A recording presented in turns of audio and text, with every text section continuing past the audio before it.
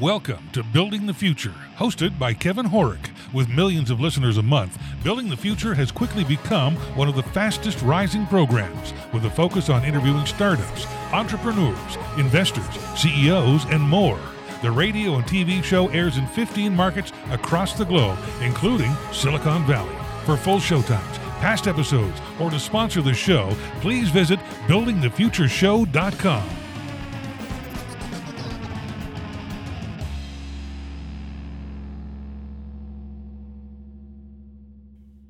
Welcome back to the show. Today we have Scott Cooper. He's a managing partner at Andreessen Horowitz. Scott, welcome to the show. Great. Thanks for having me. Great to be here. Yeah, I'm really excited to have you on the show. I think basically anybody that's been in technology has heard of you and the firm. But maybe before we get into that, let's get to know you a little bit better and start off with where you grew up. Sure. I grew up in Houston, Texas, actually. So okay, very cool. And my family is still there. And for people who know me around here, you'll see me wearing cowboy boots most of the time as a little bit of a tip to my heritage. That's awesome. So you went to university. What did you take and why? Yeah, I went to Stanford. Okay. And I was actually a public policy major at Stanford, which is kind of like, you know, some economics and some political science. It's kind of a mixture of a bunch of stuff.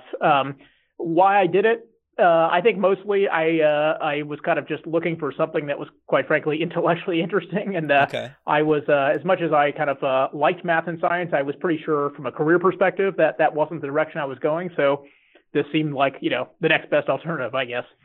No, very cool. And you got your law degree as well, correct? I did, yeah, at Stanford as well. So what made you decide to go into law after?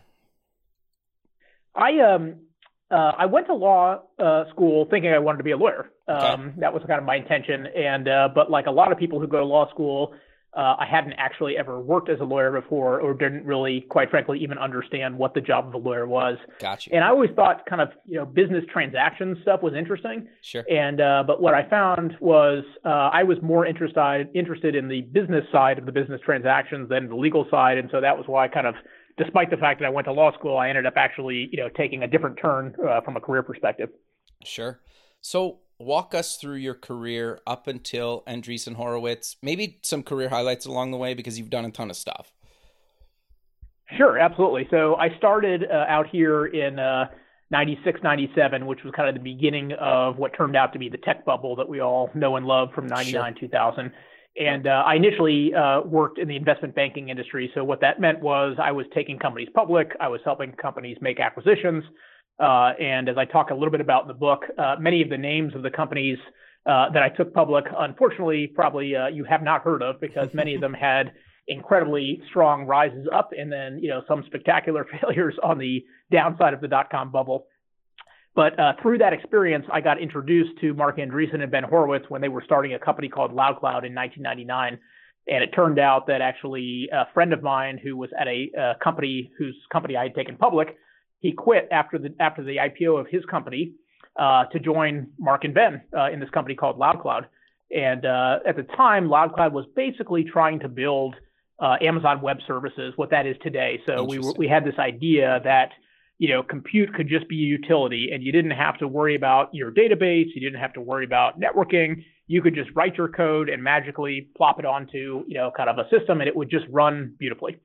And like a lot of things in venture capital, and I talk also about this a little bit in the book, you know, kind of it was a great idea that was probably a little bit before its time. And so it's funny now to see, obviously, the tremendous success of Amazon Web Services, but also, quite frankly, lots of other ideas that didn't work in 99, 2000, but that are now working as companies. And so sometimes, you know, timing actually does matter in these businesses. Sure. So go ahead. Then, sorry. Keep going. Go ahead. Sorry. Yeah. So anyway, I was at this company, LoudCloud Opsware, for a long time.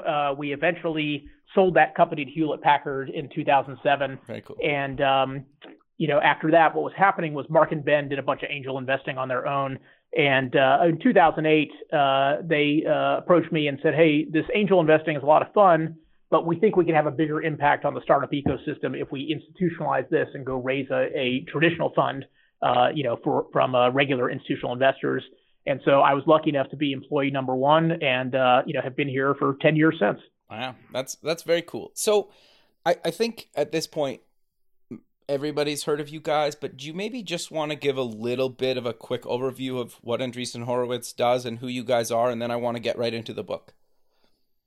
Absolutely. Yeah. So we are a venture capital firm, which basically means we invest money in very early companies. Sometimes those companies literally are just a couple people who have an idea and haven't built anything yet. Very cool. And we work with those companies sometimes over 5, 7, 10, 12 years. And, we hope that some of them grow and turn into a Facebook or a Twitter or an Airbnb, companies of kind of that scale and magnitude. So that's what we do. We mostly invest around a software theme, meaning that kind of anything where software is really the core technology for the business, we are interested in looking at. And then we take a little bit of a different approach to the business in that we believe very strongly in working closely with and helping our companies as they grow and scale. And so unlike most venture firms, we have a big team here. So we have over 150 people today. Wow. And about 2/3 of those people are actually on the post-investment side who are working on a daily basis with our companies, helping them acquire customers, helping them do PR and marketing, helping them kind of identify great executives or engineers to hire. And so the whole kind of MO of our business is, that capital is obviously a great thing, but capital is kind of a commodity these days. And so we believe to be competitive in this market, you have to offer something other than capital to people. And that's what we intend to do through our team here. Sure. And most VC firms don't even come close to offering that range of services to their investments. Is that fair to say? That is fair. Yeah. I think, we've kind of designed, definitely a new model.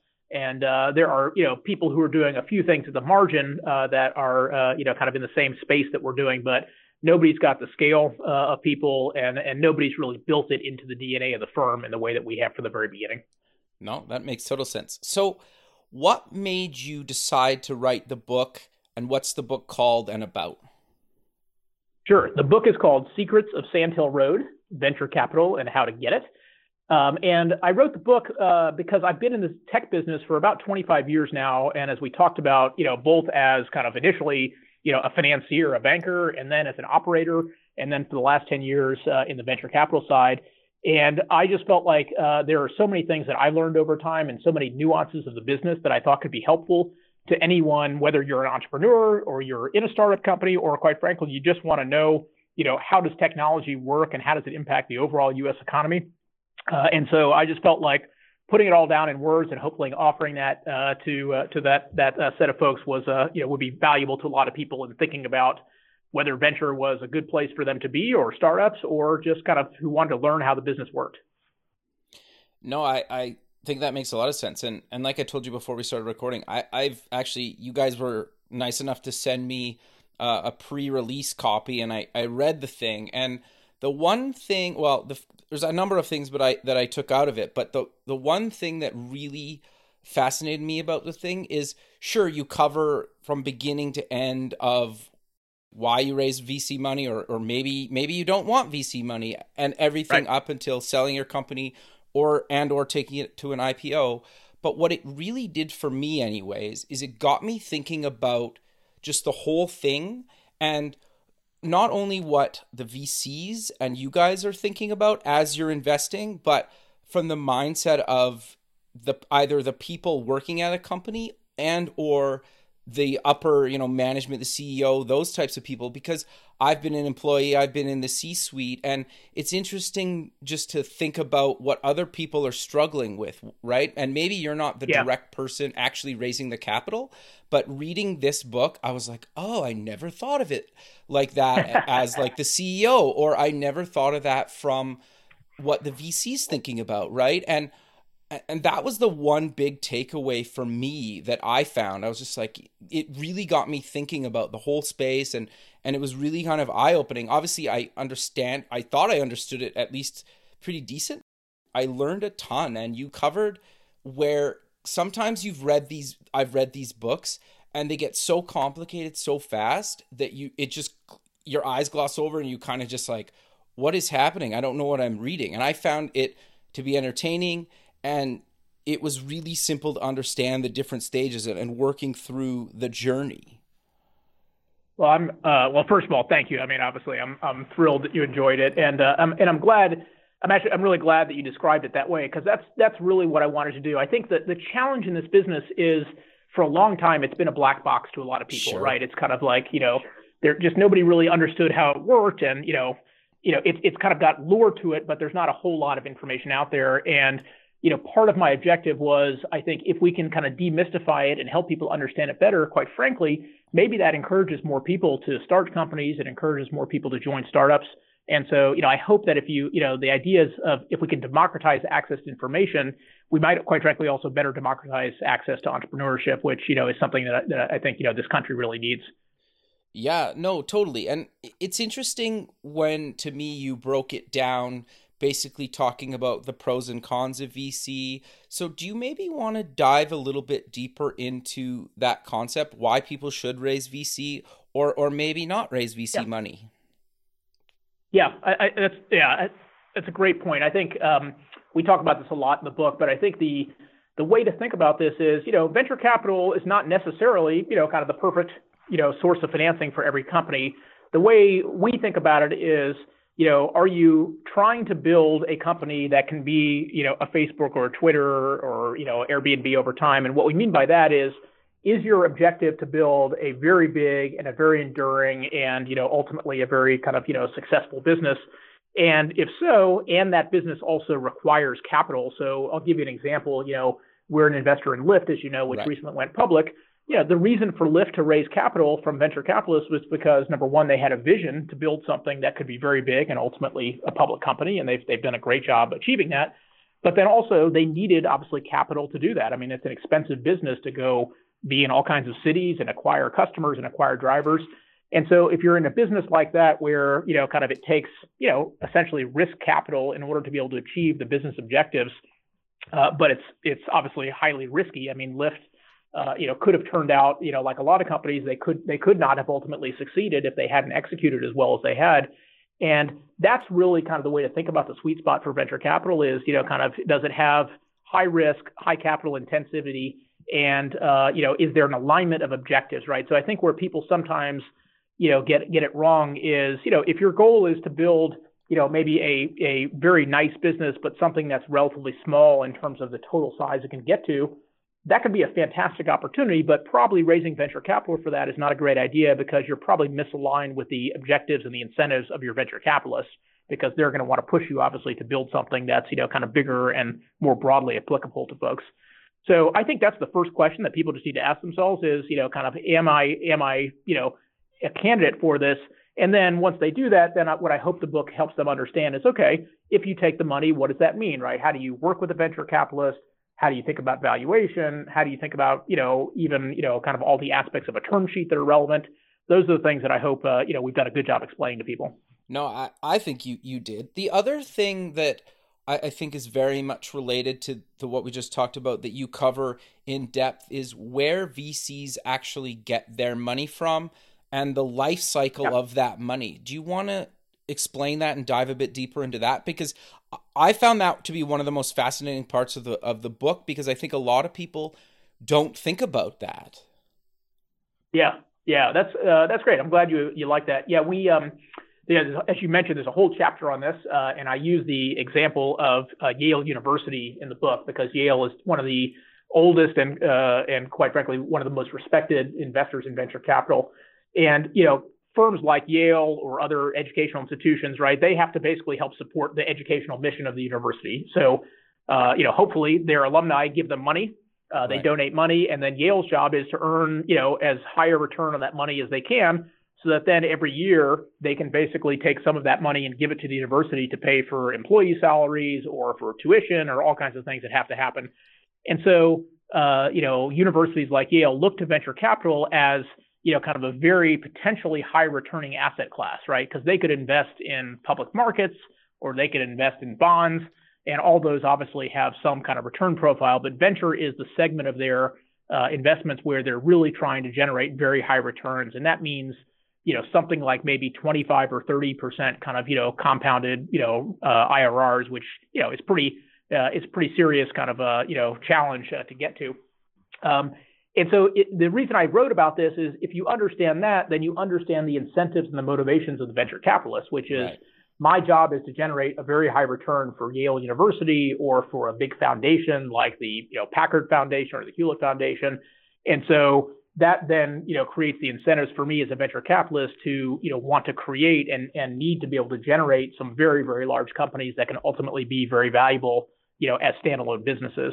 And so again, I think it's a lot of what I think we tried to articulate in the book is you're right, which is you have to understand the life cycle in order to understand how that incents behavior.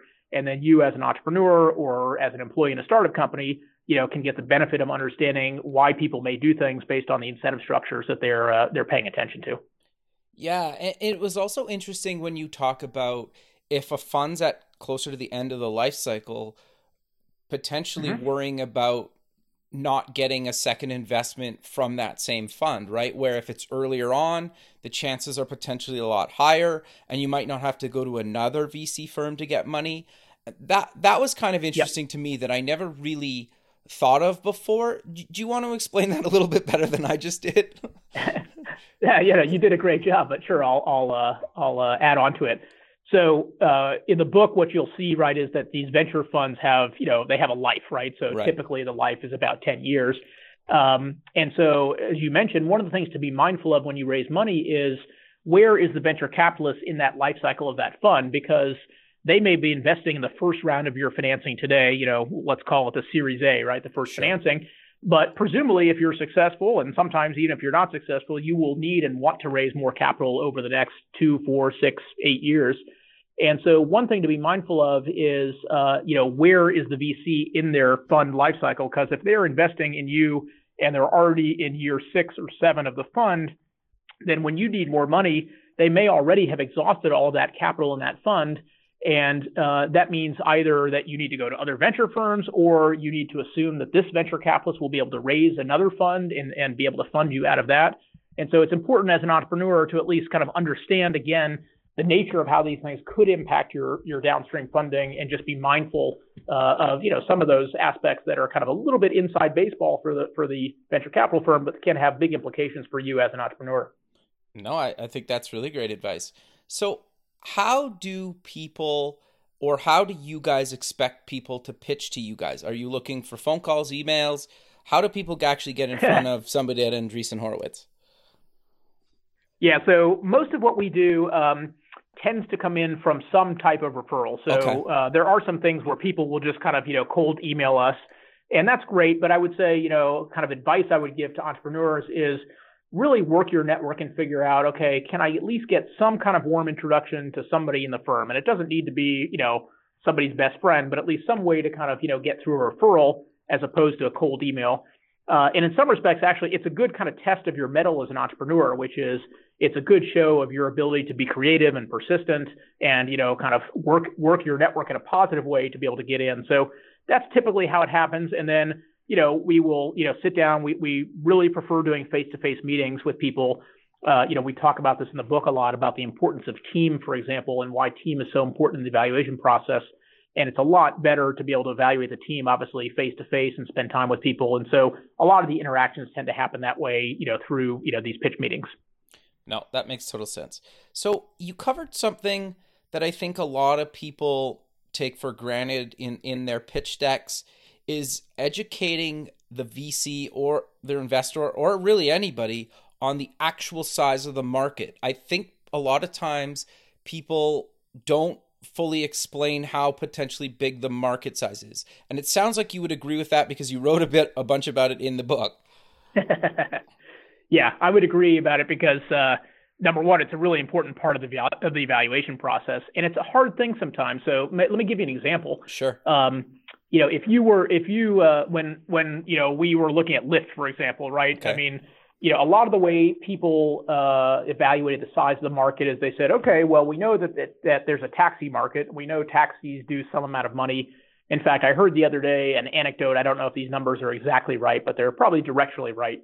That at the time when Lyft was raising money, the total amount of revenue in the San Francisco taxi cab market was under $100 million. Okay, so that meant, for all the receipts the entire year, it generated $100 million.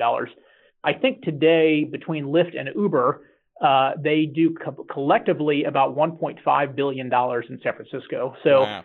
And that's just in one city, right? And so it's a good illustration of where if somebody were kind of stuck in this kind of mantra of the taxi market is really the way to estimate market size, you would have vastly underestimated the potential. And that might have caused you, quite frankly, to not want to invest in Lyft because you might have thought, hey, it just can't be that big ever.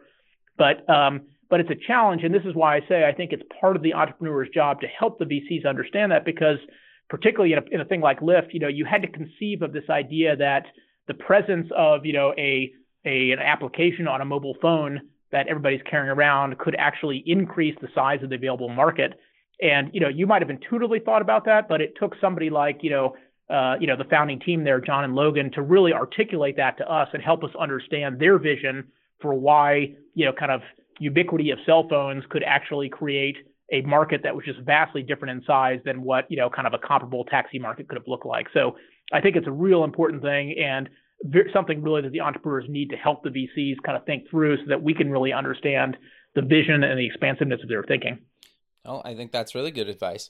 So I'm curious, though, what other advice, or is there any myths or things people should or shouldn't do when putting together a pitch deck or pitching to you guys?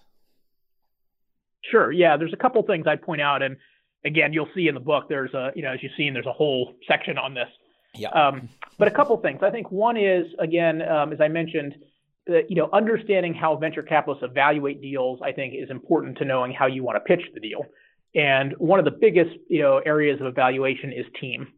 And that may sound obvious, but I will tell you, a lot of entrepreneurs, quite frankly, don't spend very much time on the team. Right. And what we're really trying to assess is, let's assume the market is big, which means it's probably going to be really competitive. And so the real question we're trying to figure out is, why would we invest in this team that's currently pitching versus any other team that might come along with a similar idea? And the kinds of things we're trying to look at, I'll give you, maybe it's easiest by way of an example. We're an investor in a company called Tanium that you may have heard of, which is an enterprise security company. And the founder there, Orion, and his father actually is his co-founder, David, they had started a security company about 15 years ago called BigFix, which was really in the same space, the endpoint security market. And Tanium really is kind of, the updated version 2.0 of that company. And when we kind of had the team discussion in our pitch meeting evaluation, we said, okay, we believe this is a big market, right? So endpoint security is pretty big.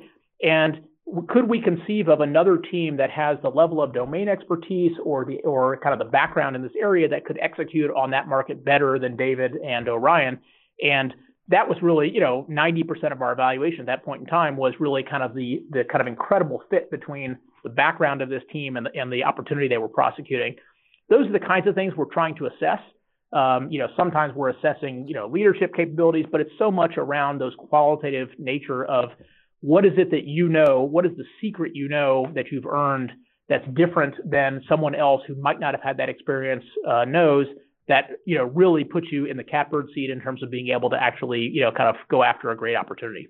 No, it makes a lot of sense. So you guys invest in, say, my company.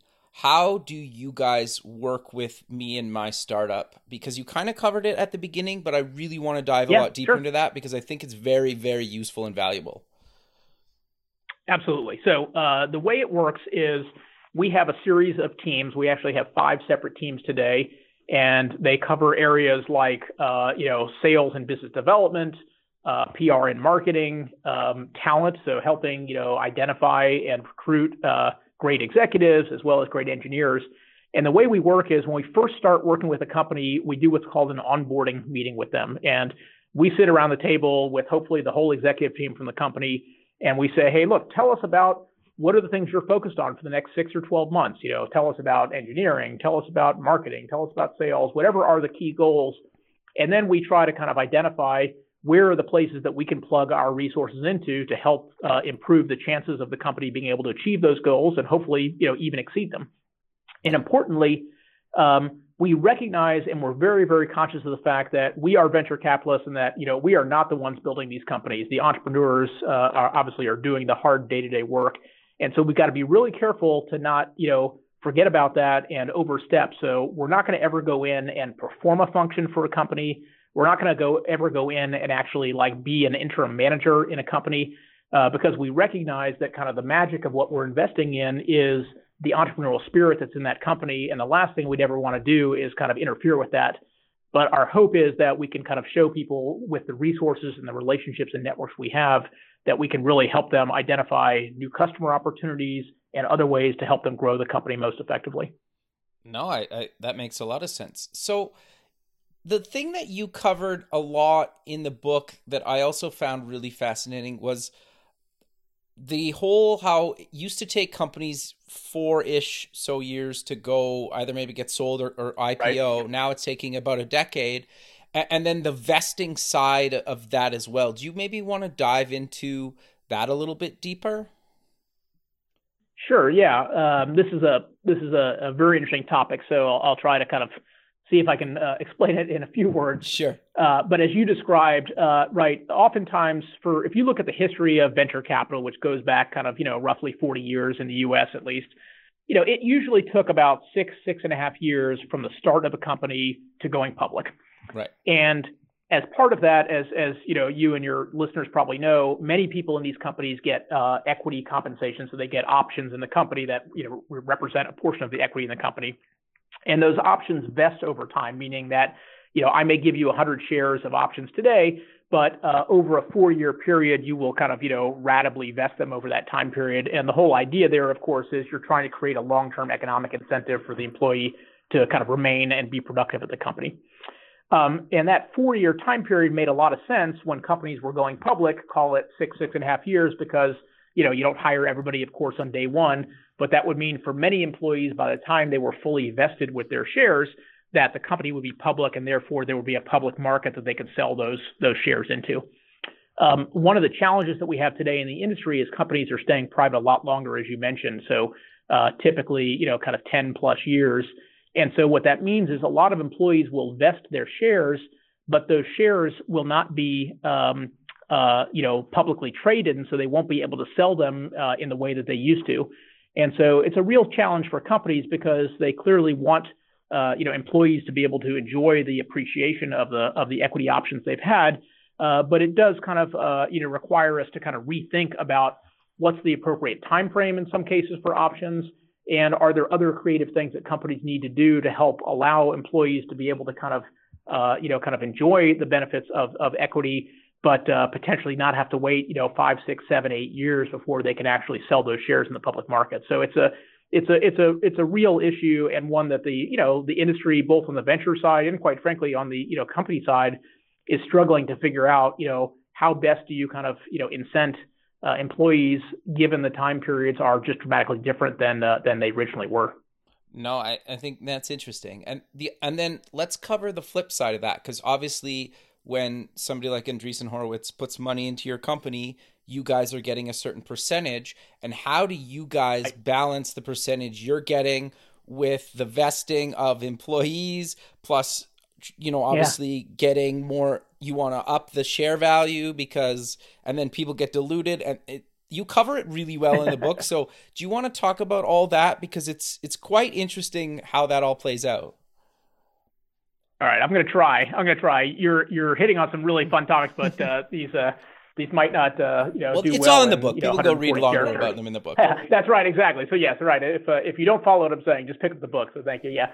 So yeah, when we, as you said, look, when we invest in a company, we end up owning some percentage of the company. So let's just say 25%, which is often at the early stage. That's a reasonable percentage for a company to sell and for a venture capitalist to own. And then what happens over time is there's 2 ways you can get diluted, right? Which is basically is a fancy way of saying your ownership interest goes down. One is, as you said, is over time, as the company hires more employees, they will want to give those employees options. And so those options can't come out of thin air, right? They have to come from the company. And so when the company issues more options, that means, kind of I now own slightly less of the company than I did before, right? Because the number of shares is growing, your denominator is growing. And then, as you also, I think, alluded to, the second way that dilution happens is when the company raises more money, because again, the mechanism of raising more money is somebody puts money in exchange for that money, they get shares. And again, those shares, don't get created out of thin air. They actually have to come from, that same pool of the shares. And so therefore, again, kind of I now own less of the company.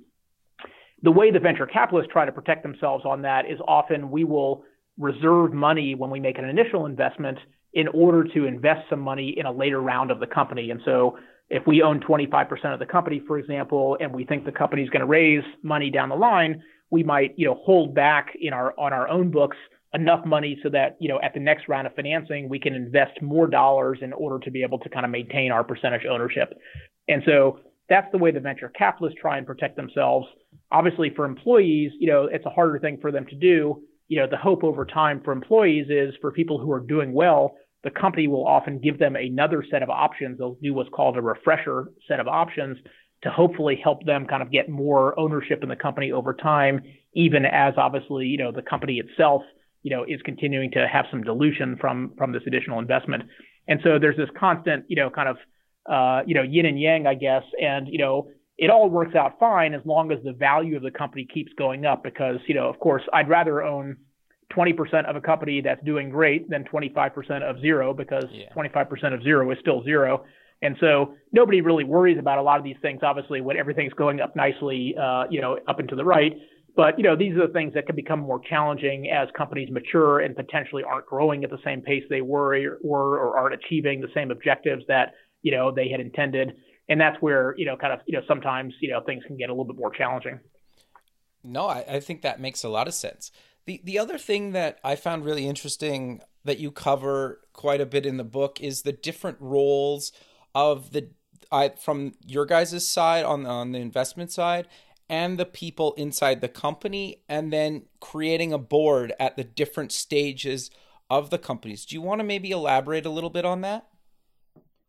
Yeah. There's a lot in the book on board, kind of what's the role of the board, and kind of I have a little bit of a section on kind of good board member, bad board member. Yeah. And I think the most important point, to recognize, and sometimes, unfortunately, I think venture capitalists get this wrong, is that, no matter how smart you are, no matter how involved you are as a board member, there's just no way you understand the company at the level of depth that somebody who is inside the company does.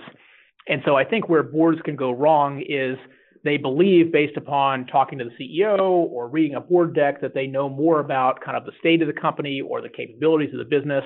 And, sometimes, unfortunately, boards overstep their bounds and, offer advice that just doesn't resonate or doesn't take into account lots of things they just don't know about how the business is working. And so the best functioning boards are those that recognize that their main job is to provide kind of, high level guidance and counseling to the CEO. And of course, boards have the ultimate authority to either, to add or remove a CEO. And if the board really feels like, the company isn't doing what it needs to be doing, the mechanism by which they do that should be to kind of have that conversation with the CEO. And if that behavior doesn't change, to potentially think about changing the CEO. But it's really the wrong behavior to kind of overstep the CEO and try and kind of get too entangled in the day-to-day of the business. I've never seen that go well. It's always an incredible failure case for the company.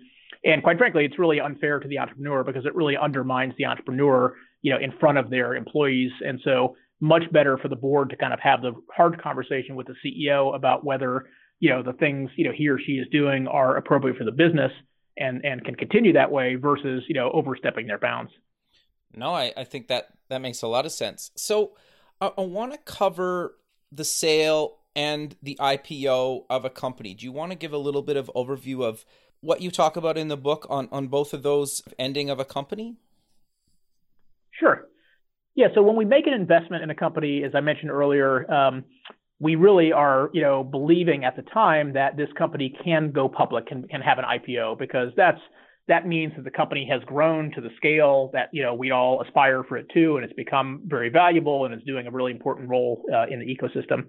Now, the reality of the business, unfortunately, is that most companies don't get there. Obviously, a lot of our companies just don't succeed at all, unfortunately. But for the ones that succeed, still the vast majority, probably 80% of them end up getting sold or acquired by companies, and about 20% of them go public. And so, there are very different, things to think about, right? Oftentimes you sell a company because either maybe the market size wasn't as big as you thought it was, and so therefore the kind of economics of the business just don't work as well, or maybe the product, has changed over time and you're no longer kind of competitive. those are often, good reasons why companies do sell to another company, is because maybe the business can actually survive and thrive better as part of a bigger organization that is a standalone company. And then sometimes, of course, there are just companies that operationally just don't execute well, even in a good market with a good product. And in those cases, if you can't kind of find a way to bring a new team into the company that can, address that execution, you might find that, exiting through an acquisition makes sense. But the ultimate goal for most of these companies is to try to become public companies, because that allows them obviously to continue to be enduring and deliver, the value they've been delivering to customers, albeit in a much bigger scale. And that's, we're now, as you've probably seen if you're reading the news lately, for a long time, we didn't have a lot of IPOs in the tech industry, and we're still kind of pretty far below historical standards. But at least this year so far, we've had, a decent number of IPOs, and looks like we're on track, hopefully, to end the year, kind of probably around 50 or so, VC-backed technology IPOs, which is, again, by historical standards, quite frankly, still a small number, but at least, improving relative to where it's been for the last 3 to 5 years. No, I think that makes a lot of sense. And it's actually quite fascinating how the landscape is changing. And that was actually going to be kind of my next question to you is, how do you see the landscape change in the last 10 years? And where do you think it will potentially go? Because you talk a bit about it in the book, and it was kind of interesting on the crowdfunding side and other things. Yeah. So I'd say the biggest change over the last 10 years has been kind of the emergence of the institutional seed market. And what I mean by that, just so everyone understands, is, for a long time we had these things called angels, right? And I think we mentioned them at the beginning of the conversation. And angels were and are individuals who are typically investing their own money. They might be writing a $15,000 check or a $100,000 check, but it's typically on behalf of themselves. And what happened over the last 10 years is seed as an actual institutional category, meaning where there are firms that raise kind of traditional institutional capital like other venture firms, has grown tremendously. And that's really changed the landscape for the business here, because it really has meant that, kind of whereas before, a Series A venture capitalist might have been the first one to put institutional money into a company, there's now a whole set of seed firms kind of upstream of those firms today that are in the company first. And that changes how you think about competitive dynamics in the industry and has made it, a very competitive market and, I think very, very good for entrepreneurs in terms of available capital. The other big thing that's changed, which we just alluded to also over the last 10 to 15 years, has been this concept of companies staying private a lot longer. And what that means, among other things, is that there's an opportunity in the private markets to kind of raise funding at lots of different stages that just didn't exist before. And, and a lot of the appreciation in companies now is happening in private markets versus public markets. There's a great anecdote that I always like to use here, which is when Microsoft went public, they were valued at about a $350 million market cap, which is hard to imagine anymore. I think just literally the other day, it crossed $1 trillion in market cap. So, if you do the quick math, I think that's like 3,000x of a return in Microsoft from when they went public to today. Facebook, on the other hand, went public at $100 billion and has done incredibly well and is valued, I think, at like $500 or $550 billion. So, it's grown very well in the public markets, but certainly a much smaller multiple. If you do the math and you kind of assumed that Facebook, could achieve that same 3,000x increase in the public markets as Microsoft has done, Facebook would be worth more than the entire global GDP. Wow. So it's obviously that's probably not going to happen as much as you might like that if you're a Facebook shareholder. Sure.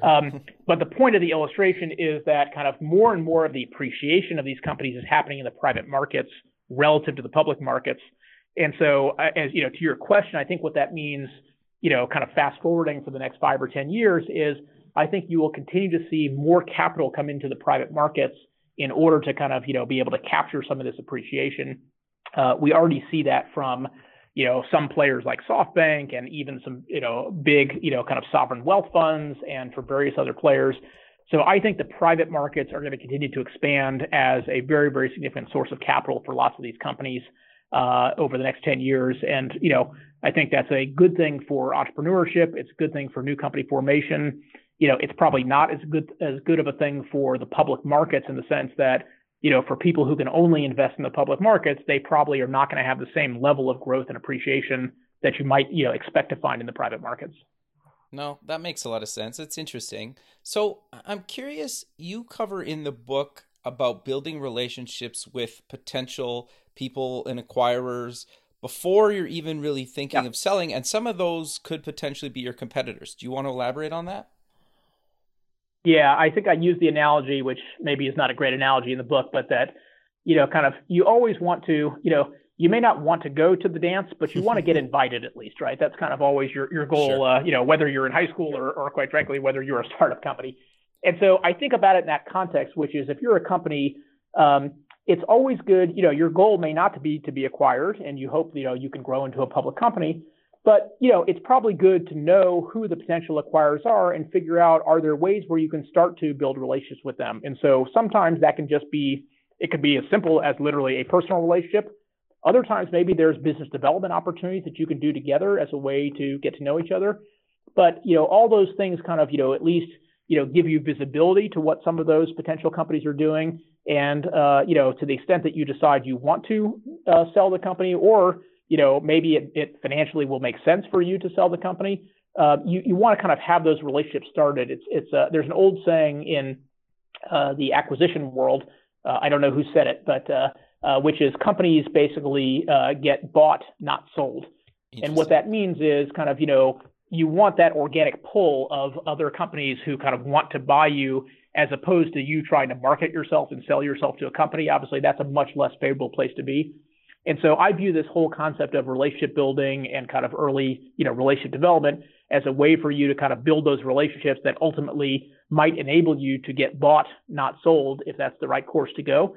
And, I think you can do that in a way where you don't compromise your technology and you don't have to give them access to proprietary information, but you can find ways to work together that at least make sure that, if that dance is happening, you're on the receiving end of the invitation. Sure. Well, and you could potentially send each other business for a while before one of you actually picks up the other one, right?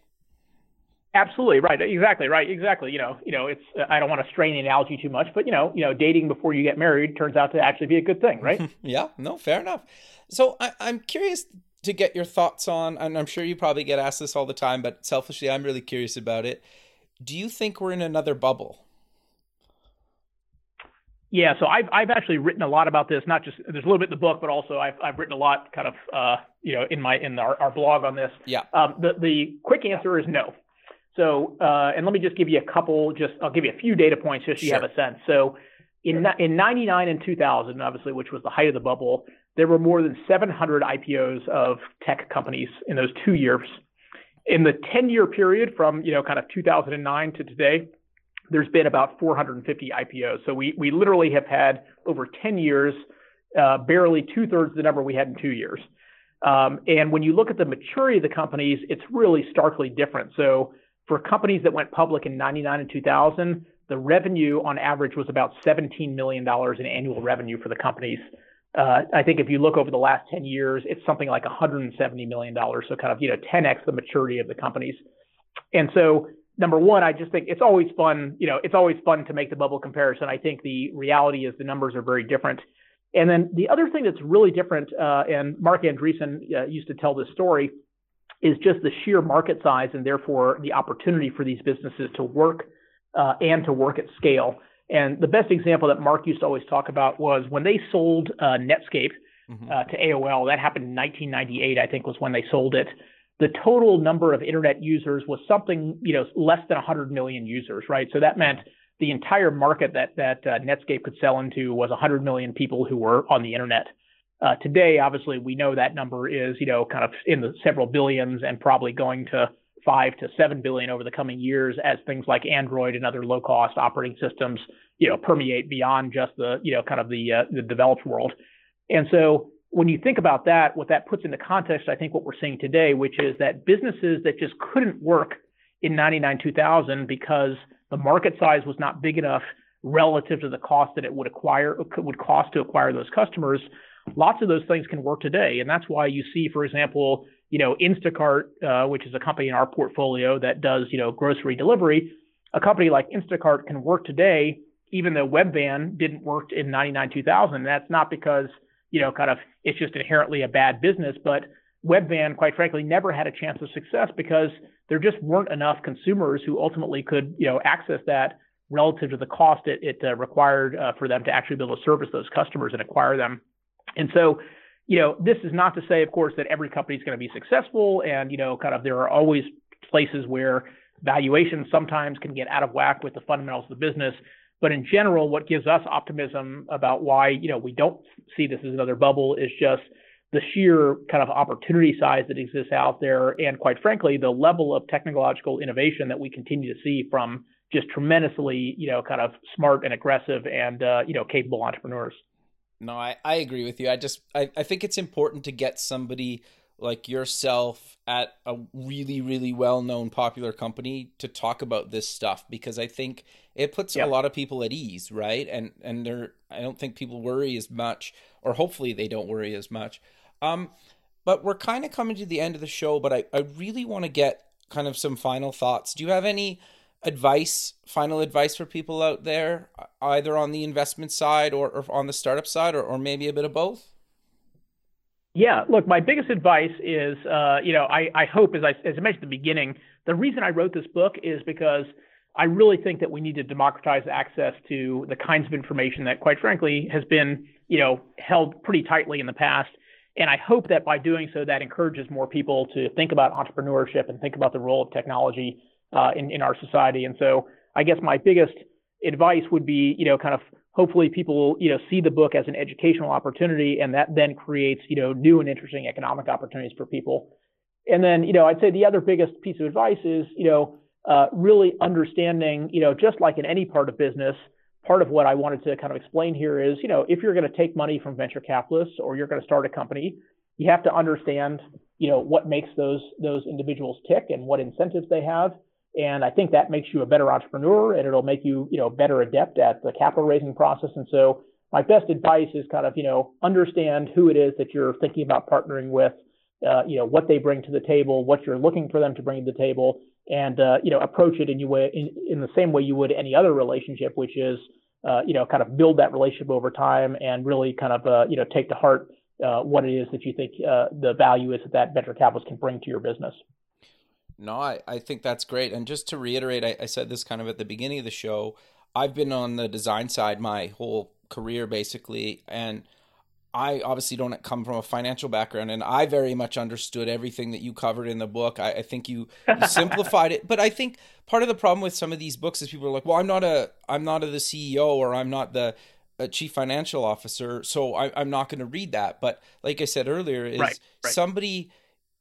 Obviously, I'm not those people, but understanding where those people are, what they're dealing with, or understanding where you guys are coming from on the investment side, and then also understanding where the company I'm either working for or a partner of is going based on how we got financed, right? Whether we're bootstrapping or whether we're a venture fund or somewhere in the middle, right? And sometimes you're bootstrapped at the beginning and then you take venture fund. And so for me, just understanding the life cycle of being at a company for 5-10 years before it potentially gets acquired and or goes public was really useful for me even, right? And so I just kind of want to reiterate that, because I found it, like I said, a number of times, a really great read.